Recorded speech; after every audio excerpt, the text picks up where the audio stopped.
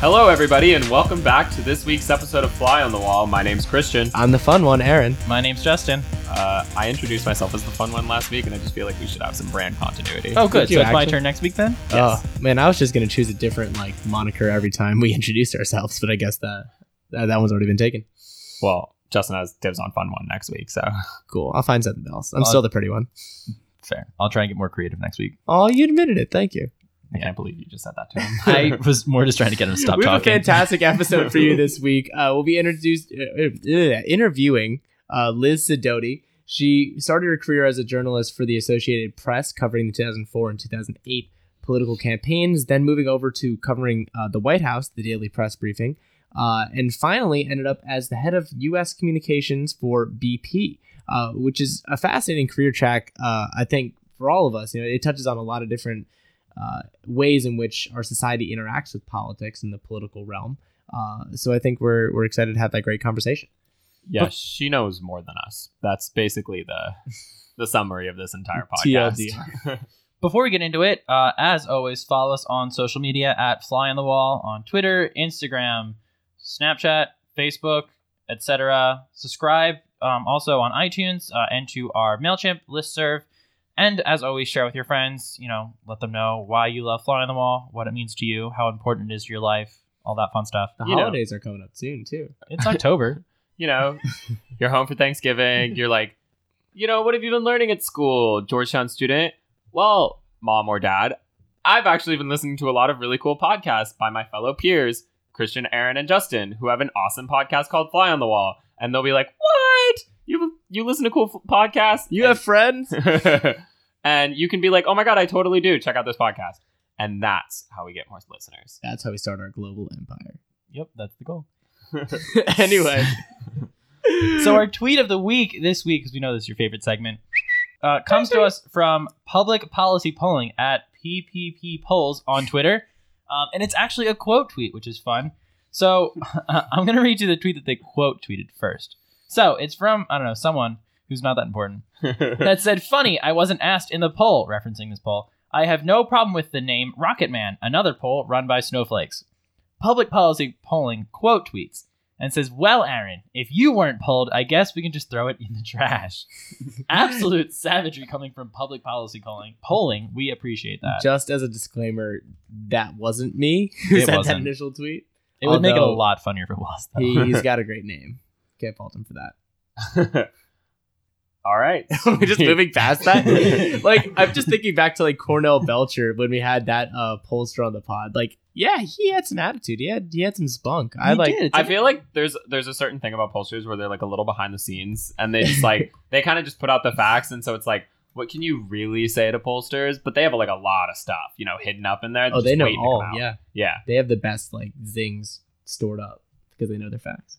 There you go. At Pollsters, we'd love to have you on the pod. Mm-hmm. Cool. So moving on, this week we are moving into our segment, What Really Grinds Your Gears? The gear grinding segment, as we like to call it. And this week, because we are talking to Liz Sidoti, who spent a couple of years in the White House press briefing room, our topic of the week is the White House press briefing. So who wants to get started here? Justin. Yeah, I can. Wow. Let's see. This is a tough one, but I think I got something.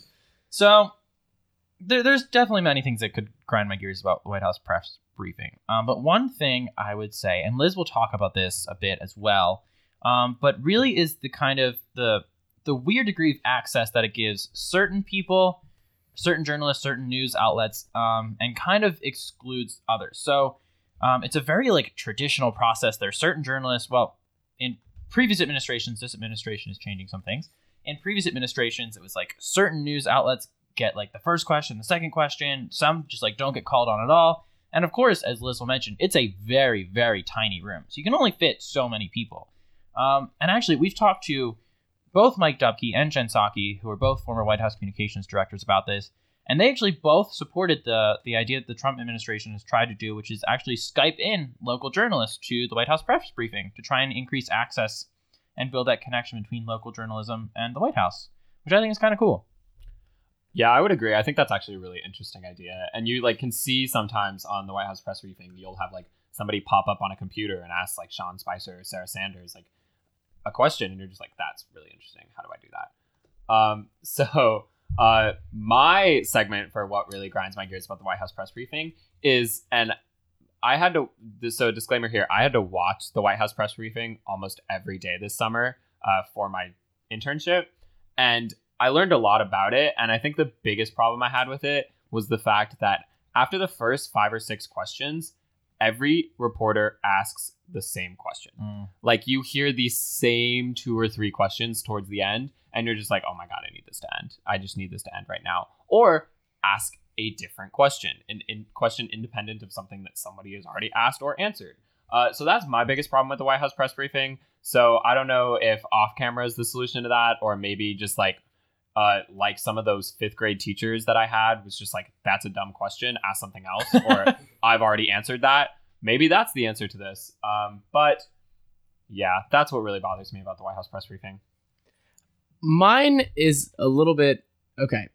I mean this in like the least partisan way, but my beef with the White House press briefing is that Josh Earnest is no longer up at the podium. And I don't mean this because of him or the policies that he advocated for. I mean this because it means Walker Earnest is no longer walking the halls of the White House. Aww. If you haven't seen Josh Earnest's son, Walker Earnest, it is the cutest thing. I literally have a picture of him up on my laptop. There's this awesome photo on Halloween of him dressed as Superman. And Obama, and Obama walks up to him and like starts flexing his muscles. And he flexes back at Obama. And it's just like the cutest, like it's so adorable. So that's what I beef with the press briefing, is that, you know, I don't think anyone else will have a kid as cute as Walker Earnest. Well, Josh Earnest, if you're listening, we would love to have you on the pod. And Walker. Yeah, bring Walker. Walker would be a star guest, honestly. All right, great. So we're going to transition into this week's episode. So as Aaron earlier said, we have on Liz Sidoti. Liz is going to come on to talk to us a little bit about her experiences as a journalist covering campaigns. Then she's going to talk to us a little bit about what it's like to be in the White House press briefing room. And then she'll talk to us a little bit about what she calls the swerve, which is her career change into something totally crazy and different. But she's going to talk to us a little bit about why that's not that crazy of a change. So stick around, listen in to Liz Sidoti, and Liz, we're going to bring her in.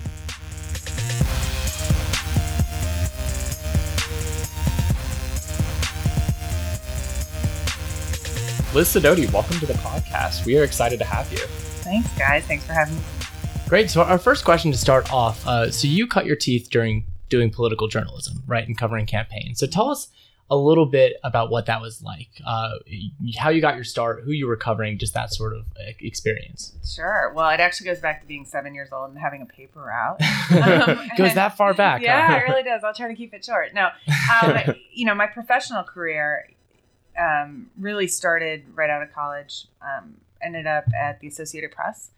Spent the first few years cutting my teeth, covering state and local politics and national politics from the great state of Ohio, a great battleground state.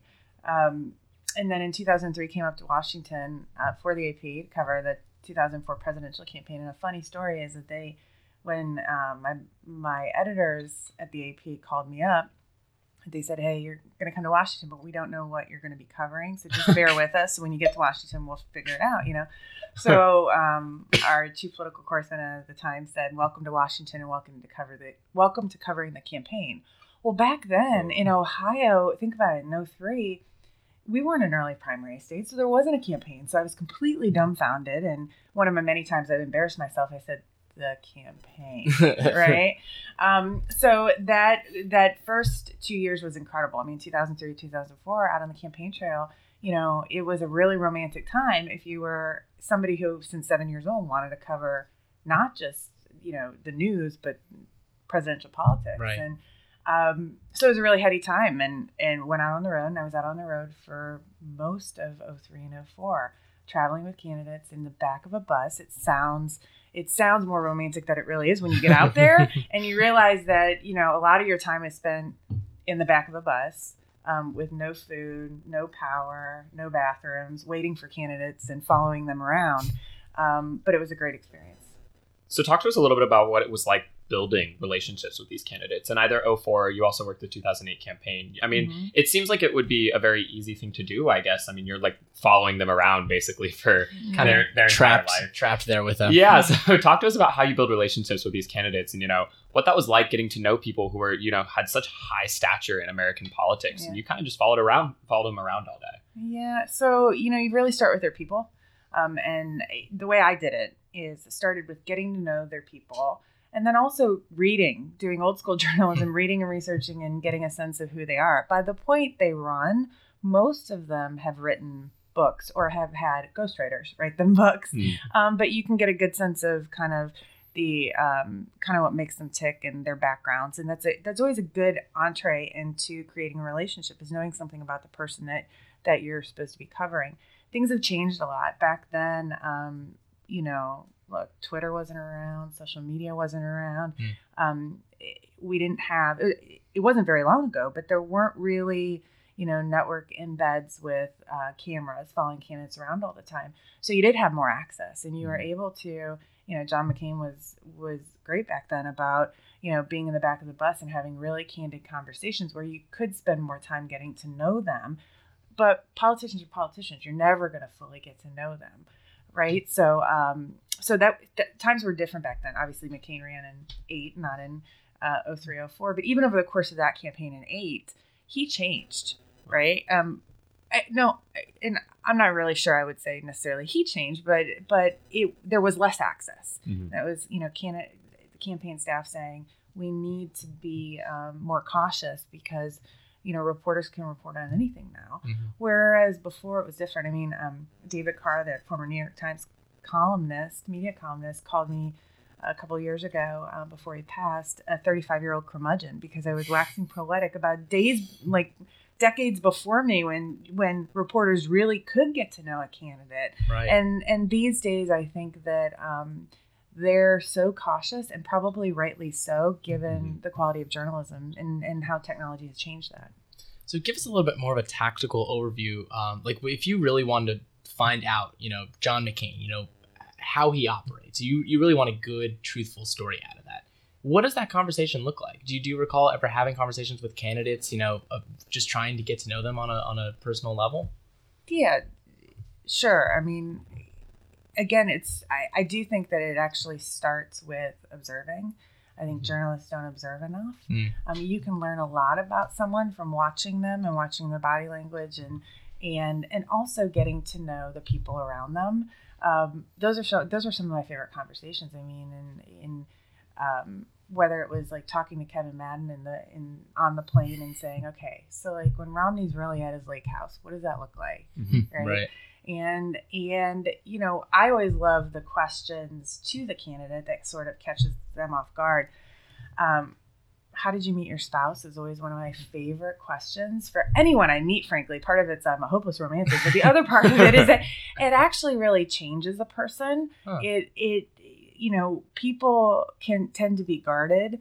And I'm also very interested. It's a genuine question, but it also changes a person where all of a sudden when they start talking about the person that they, they're in love with or they love, they let their guard down a little bit. I really believe that whether it's a presidential candidate or whether it's, their receptionist who's picking up the phone, you treat them in the same way. And that is to be genuinely interested in people and to have genuine conversations that get to kind of allows people to be a bit vulnerable. But part of that is also not playing the gotcha game as a journalist, really trying to understand kind of what happened, why does it matter, and what's the context around it. And I think that if you approach it in that way, you just get deeper, richer information. That said, the world isn't like that these days. I mean, I think that consumers really want what I used to call tidbit journalism. They want bits of information because they're so inundated. And I think that puts a lot of pressure on journalists to give the consumer what they want rather than stepping back and trying to get a fuller picture of what's going on and who people are. Yeah, I mean, I feel like that's something we hear a lot about on this podcast is that, that tension in journalism between, long form, deep dive stories about, not just the past, but, really getting a big capture about what's going on versus, 140 character journalism. You're listening to the flagship geopolitics podcast, Fly on the Wall, and we'll be right back.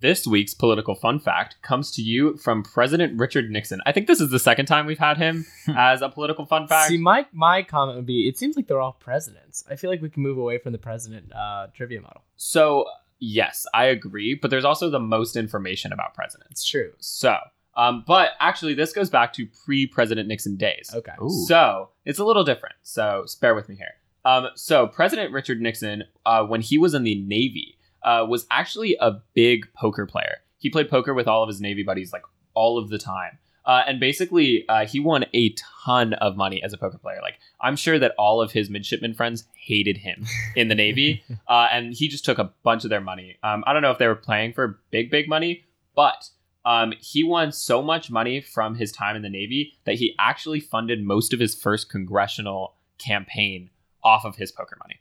So would you say Oh no. Richard Nixon on a boat in the Navy was a card shark? Wow. Go home. Oh, come on, give it to me. Come Go on, home. come on. Wow. He was just kidding because sharks live in the ocean. Oh, That's where his- really? I forgot that's about where his that. boat. Oh, come on. I thought it was good. I can't believe you just said that on this podcast. I'm sorry to listen to that.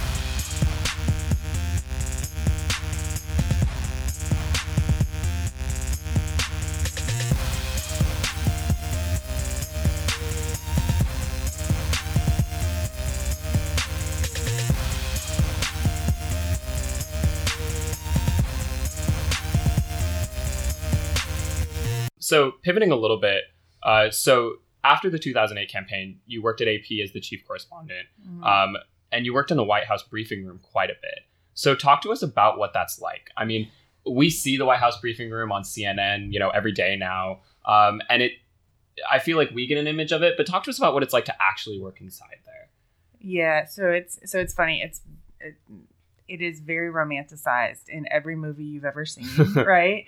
And even in the day-to-day, I think, with Sean Spicer at the front of it, there's been a lot of conversation about how this year it's been more reality show than anything else. And, I think there's an element of truth to that, but I think it's always been that way. I think there is there used to be a purpose, a very significant purpose, where you used to find out information from the administration. And I think over the course of the last decade or so, maybe even longer, it's changed a bit where you go in and you sort of understand the role you play. We were the AP, and historically the AP had a seat at the front of the room and asked the first question.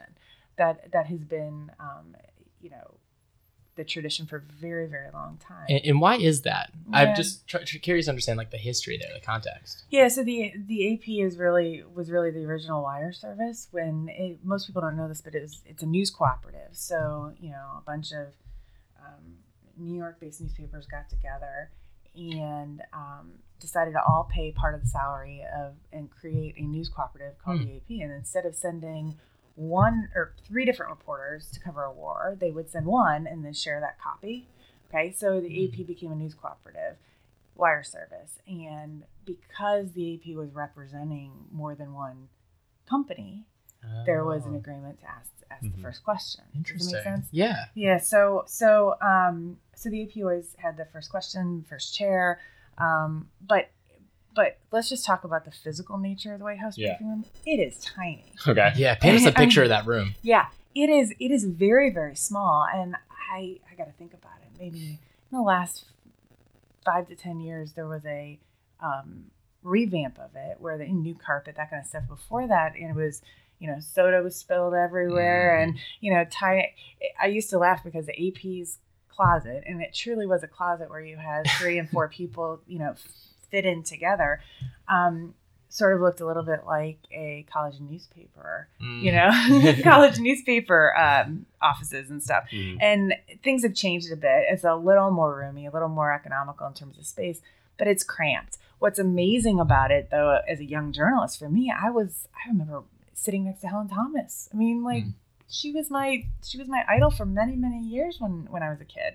And you never know who you're going to run into. And that's another really fun thing. You know, and you often have to pinch yourself and go like, oh my gosh, I'm actually working working from the White House. Then of course there's the perk of, you know, bringing in family members and putting them behind the podium, and they can get the, you know, ubiquitous shot that everyone wants of, you know, being in the White House briefing room. But it's different. I think one of the things I miss is the collegial nature among the White House press corps. It's this interesting mix of competitiveness, but also a lot of collegiality. And a lot of us were very, very good friends. So great experience.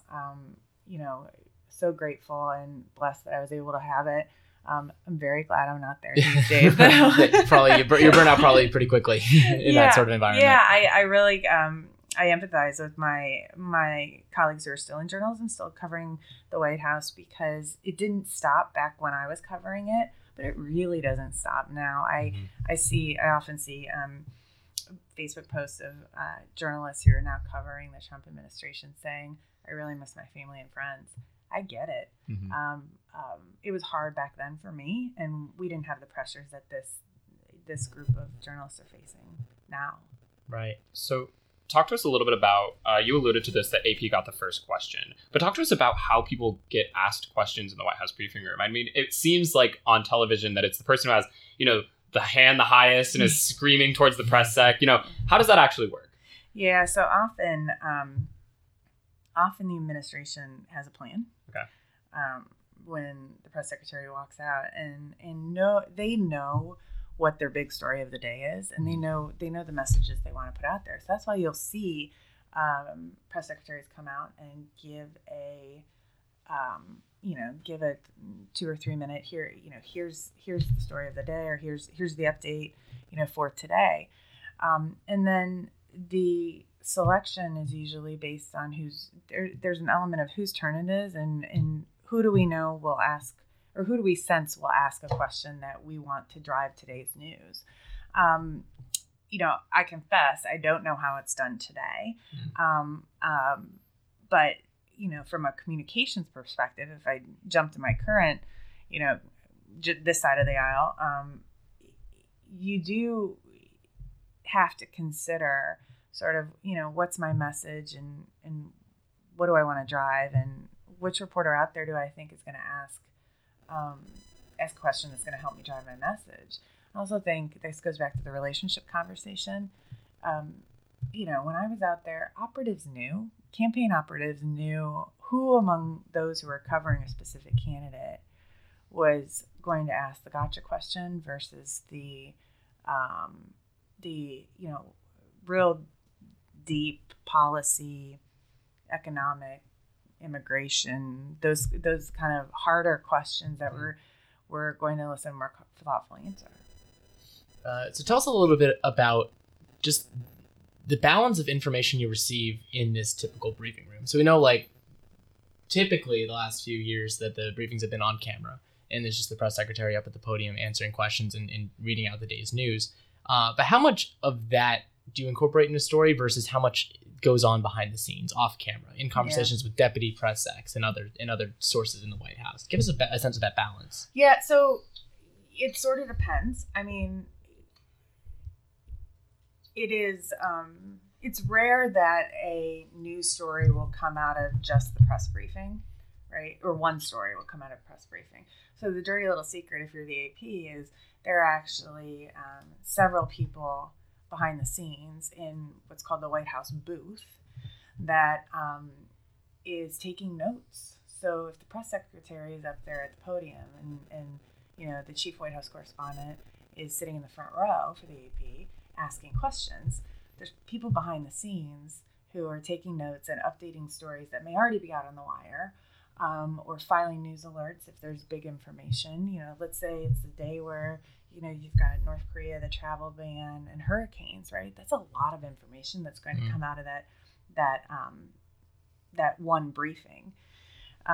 You know, slow news day, not a lot of information is going to come out, right? But the other thing that those briefings do is they provide what we called fodder for, you know, stories down the road, right? So typical reporter may be gathering string. I'm using a lot of jargon here for a reason. Gathering string for, any number of stories and may pluck quotes or pluck context from anything, Sarah Sanders says today, and may plug it into different files for use at a later time. So it could be one story, it could be a bazillion stories all happening at once, or you could be saving information to write stories later in the week, later in the month, later in the year. That makes sense. So you talked a little bit about those big news days. Talk to us about, just a historic moment in the White House briefing room for you, like a day where you walked in and you knew your job was, that much more important that you get answers from, the White House press secretary, where you walked in and you said, this is a day that people are going to remember. So it's actually funny. I had a lot of those days, and they all sort of run together. I mean, I wasn't one who, I was always pulled in 85 different directions, as any of the reporters who work in the White House are. So there's not really a specific day in the White House briefing room that stands out, or on the campaign trail, or that kind of thing. But there are moments of times when you really step back and you go, wow, I've been in the bubble for a really long time. And the one that really stands out to me was actually in 2004. So it wasn't a White House situation. It was more of a campaign trail situation. And with June of 2004, and I'll remember that President Reagan had died. And I came from a very patriotic family, very middle of the road family, ideologically very patriotic. And I remember I was on the campaign trail with John Kerry, and I was in California. He was there for a personal stop. His daughter was graduating from film school or something. And I remember my mom calling me as she watched Reagan's casket being put in Washington, and people going up and paying their respects. And she called and said, are you going to get a chance to pay your respects? And I said, no, Mom, I'm in California with John Kerry. And she's like, oh, right. I forgot. And it didn't even dawn on me until a couple days later that I did, in fact, a day later, literally stand in the same room of where John Kerry was paying his respects at Simi Valley, California, to Reagan. And I was so focused on, okay, what are his movements, the candidates, what are Kerry's movements, what's he saying, what does the room look like, that it didn't even dawn on me that I did get the opportunity to pay my respects, I guess, in my own way. But that sort of gives you a sense of kind of the bubble that you're in, whether you're covering the White House, whether you're on the campaign trail. The days really, really tend to run together. And so it's a difficult question. I do call it the black hole. I'm like, I feel like I lost years, and it was an incredible moment every day because I got to witness history. But to say that there was one clear moment that stands out in that whole 15-year career covering journalism, I've got a lot of different moments, but many of those days run together. You're listening to Fly on the Wall. We'll be right back.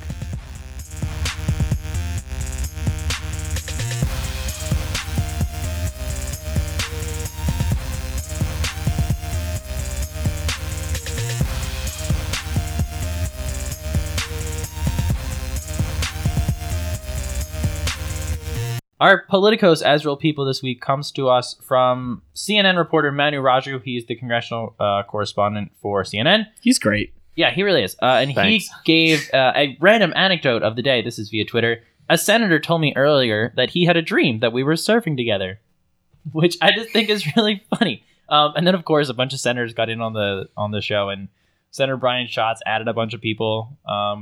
Cory Booker, John Testerals, I believe. Did you not name the senator in the? He didn't, and because it could have been. It's got to be Brian Schatz. That's what I'm saying, and he was the first to respond. I think he was waiting for it, but no, Manu never outed the senator. Never gave up the source. That's good journalism right there. Yeah, it's got to be Brian Schatz though.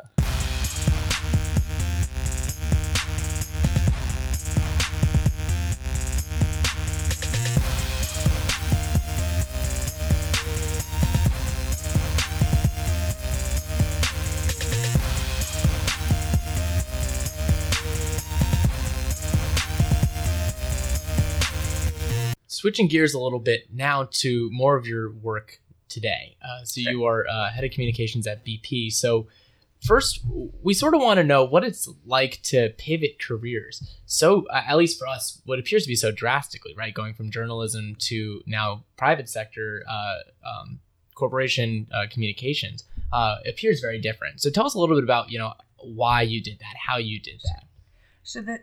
So I too struggled with understanding how the skill set from being a journalist translated into the other side. I mean, one of the things I would say is I made widgets every day, right? Every day I walked in and I either wrote stories or I edited stories or I planned kind of what our calendar of stories would look like. And so every day I knew where I was adding value. And I had something to show for it at the end of every day. And making that transition to corporate communications was a big leap of faith. I had a lot of people around me. We talked a little bit about how do you build relationships. I built a lot of relationships over the years with political professionals, campaign strategists, former government people, current government people who all said, no, trust me, you can do this. Like, you can make that jump. And at the end of the day, a lot of it came down on, having faith in myself to make that jump and being confident that once I made the jump, I could swim. But the skills really are the same in many, many ways.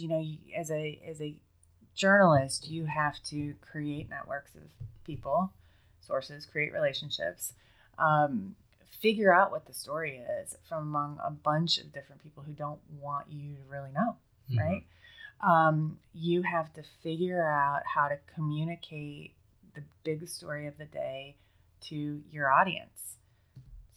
Same skill set. In my case, my audience was the American people, right? It was a general electorate audience as a reporter, where I had to take really complex information and understand what was happening, then fit the pieces together and write about what was happening, what the relevant context was, and why it mattered. Same skills on the inside of corporate communications. The difference is that you are advocating on behalf of a company or a candidate or what have you, rather than being an independent, objective observer, which is really what, particularly at the Associated Press, that's what we were. That's how the skill set translates. But it was a big leap of faith. It wasn't clear. If you would have told me 5 years ago that I'd be where I am, I would have sort of laughed at you and said, There's no way, right? Because I did think I'd be a journalist for the rest of my career. But at some point, I wanted more balance in my life. And I had also been blessed to see and report on so many different electoral cycles that I really did feel like I had seen, the same movie over and over again. And I was just hungry for something different. So different challenge. Yeah, a very different challenge, at least it seems to us. But I think you shed a good light on, the skill sets that actually really come into play aren't too different. So talk to us a little bit about what your actual day-to-day job is like. I mean, I feel like we hear head of U.S. communications and it's like, you shape the message of BP. But like, what do you step into the office that day? What does your day look like?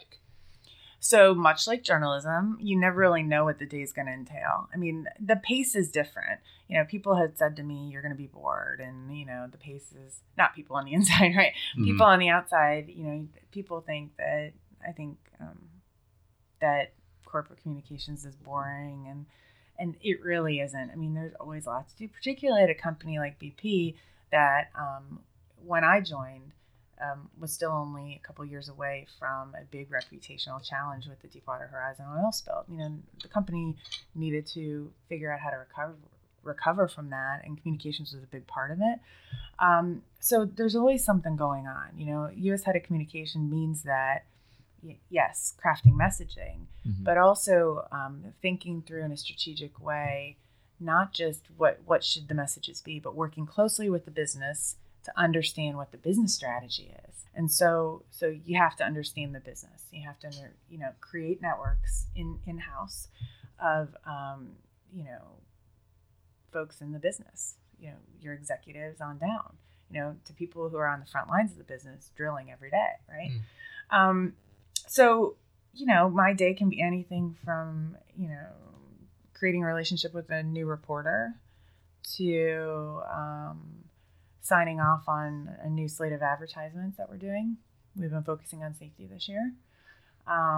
To just today, for example, doing final sign-offs on our economic impact report, which is what I've been doing while here in the office. To, thinking about staffing changes. I have a big team. To handling budgets, right? I mean, part of this, there's a part of this that's the higher up the food chain you get, the more administrative duties you have to do. Yeah. So there's that piece of it. But to talking about, how do we freshen our website, or do we look at a new way of tracking clips or social media mentions or newspaper mentions of BP. Right. So obviously, and this is sort of the topic of your discussion group, so we want to dive into it a little bit here, but obviously corporations aren't immune to politics, because sometimes politics will just hit you in the face and you just have to react. And we were talking about this a little bit before, but tell us a little bit about how you managed the crisis after Hurricane Harvey, right? Because I know that hit BP headquarters pretty hard. So tell us a little bit about when you're confronted with a human issue, a political issue, an economic issue, how BP goes about responding to that and making sure that all the stakeholders are receiving the same message and everyone's getting the help they need. Yeah, it's a great question, and highly relevant given it was only a few weeks ago. Right. So in the case of Hurricane Harvey, we as a company were prepared for our base of operations in the U.S. is Houston. We were prepared for a lot of our employees to be affected by it, but I think nobody could have been prepared for just how difficult it was for us as a company. The remarkable thing was that our U.S. headquarters was swamped, completely swamped, and it looked like the streets of Venice. Wow. Where there were rescue boats that at one point were going up and down our campus because the water was so deep. We had buildings that were severely impacted, and we have about 5,000 employees who work out of those buildings. We had a couple hundred who lost their homes during the flooding. And so the communications challenges were really great because on one hand, it was highly internal. We had to figure out how to communicate with our employees, many of whom weren't on email or were preserving power on their phones because they didn't have a wall to plug the power back into or plug it into and get more power. So how do you communicate with them and make sure they're getting what they need? That was a challenge. The other challenge came later, which was external. How do we communicate externally what our kind of crisis or key messages at that time were? And then how do you evolve that once the immediate crisis passes? We have a remarkable external story and internal story. Even though our U.S. headquarters was swamped, our operations were minimally impacted. So we had contingencies in place, and that's a fantastic external story for us. Right. I mean, we don't have refineries along the Gulf Coast, and we were able to have our contingencies in place so that operations could continue. Our trading floor had temporarily relocated most of our employees to Dallas so that they could operate from there. So it was a great story, but had several ebbs, right? I mean, our first and foremost priority, not just from a communications perspective, but from a company perspective, was the health and safety of our employees and the well-being of our employees, and making sure that we got them what they needed. But giving them that information did prove difficult. And we used text messaging, we did use email, we used a lot of word of mouth to get the message out about how they find help. And then as we moved on, the spirit and the volunteerism was an incredible story for us also. Outpouring of support among a lot of BP colleagues to make sure that people got what they needed. That is a great story. And I think, in the aftermath of something like that, it often goes unnoticed about, how much work it goes into to coordinating that large of an effort for your company, for all companies, for the city as a whole. So I think it's great perspective there that you're offering about, how different actors in a society like Houston. Not only in the short term, but in the long term Right. too. I mean, it seems like you guys had planning well in advance for this. Right. And I think that was a really interesting thing that I don't think we think about very often. Right. Well, and there's parts that nobody sees, right? We do a ton of crisis communication preparedness. I mean, part of that is, crisis response. So beyond just the comms piece of it, how does BP or any company respond to a crisis? We do a lot of multi-jurisdictional crisis response training drills every year. And that makes us able to go in with a cool head and say, okay, what's our urgent issue and how do we respond? And there are protocols for us to do that. Yeah, makes sense. All right, we'll transition into our final segment that we'll have with you, and it's super quick, so we'll be able to wrap up soon. But we are going to ask you some lightning round questions. So we have 3 questions for you. So first thing off the top of your head, just give us a quick answer. So the first is, what was the best question you ever asked at a White House briefing? Why? I like that one. That's a question we ask here all the time. Why and how? Yeah, sometimes the easiest questions, the most obvious questions, those are my favorite. I made a 15-year career asking the obvious question, right? Mm-hmm. Why? Or how so? Mm-hmm. Okay. And another one, how so? Love What it. makes it? Yeah. I'm going to use those on Christian. I hope not. So what was the scariest part of switching careers? Oh man, you guys are getting deep. I think the scariest part was, I guess probably the subject matter. Okay. Right. So, I mean, I'm mostly a generalist. I like to say I know, about an inch deep and an ocean wide of stuff. As a political reporter, you tend to be a generalist. You tend to have to dip into different issues and understand them quickly. And I couldn't have told you anything about hydraulic fracturing or offshore drilling or the fuel value chain until there. And so I think the scariest part was like, how am I going to bone up on these issues? Yeah, And those words meant nothing to me. So. right. I get it. And final question: do you miss anything about being a journalist? Yeah, there are moments. I miss some of the incredible friends that I don't see nearly enough. And I also, there are times when I miss that ability to pick up the phone and call anybody.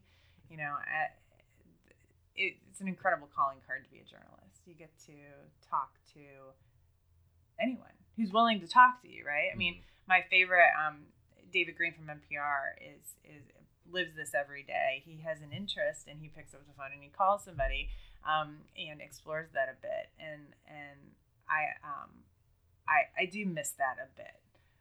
I of course would be picking up the phone, calling the best winemaker in America and those kind of things. But yeah, I mean, that's something hard to get over is that calling card is gone. Definitely. Wow, well said.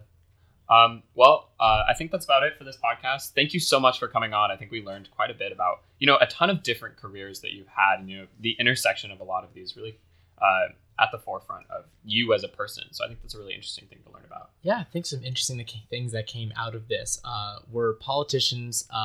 Are they real people at any point? Are they always going to be politicians? I think that's a question that we ask ourselves on this podcast frequently, is how do we humanize these figures who are so desperate not to be as humanized as we would have liked. So I think that was an interesting thread that came out of this conversation. Got it. Well, thank you guys for having me. I really enjoyed it. Appreciate it. Thanks so much.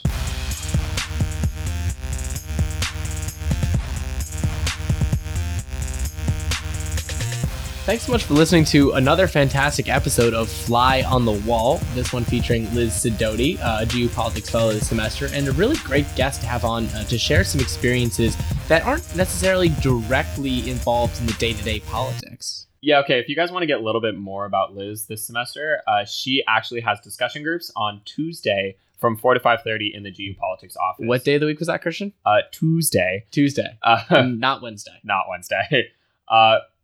For context for our listeners, Christian, as a member of the student advisory board, is like a big brother mentor figure for Liz Sidoti's student strategy team, which means he has to go to her discussion groups every week. I do. And the problem was the first week, I went on Wednesday. So don't be Christian. Go on Tuesday. They are on Tuesday. Yeah, and stop by her office hours as well. You can find them online, politics at georgetown.edu. She'd be happy to talk more about her experience in all of her different political and non-political career paths, how she got there, and tell some of the stories that we heard in the pod. Yeah, so I hope you guys enjoyed this episode. As always, follow us on all the social media things at Fly on the Wall Pod. You should know them by now. You're all millennials anyway. And also subscribe to our MailChimp and subscribe to us on iTunes. We are going to be doing a lot of cool things this semester, and we're really just getting started with this podcast. So tune in, listen to us, and also tweet at us if you ever want to join the conversation. Yeah, give us some feedback. And we're not kidding. Like, we have some really cool stuff coming up. Like, in about a week or so, we will be like really excited for some cool stuff that may or may not be coming up. Like, I don't want to give too much away. Could you tell us? Yes, we'll talk offline. But yeah, like we're excited. We think this is gonna be a good season, and you won't want to miss anything. The coolest stuff, guys. It's going to be fun. Coolest, some could say. Is that a hint at? No, it's a Drake and Josh reference, actually. Respect. We're all early 2000 kids anyway. All right. Sick. Well, have a great week. Hope you enjoyed the episode. As always, stay in touch and join us next Sunday.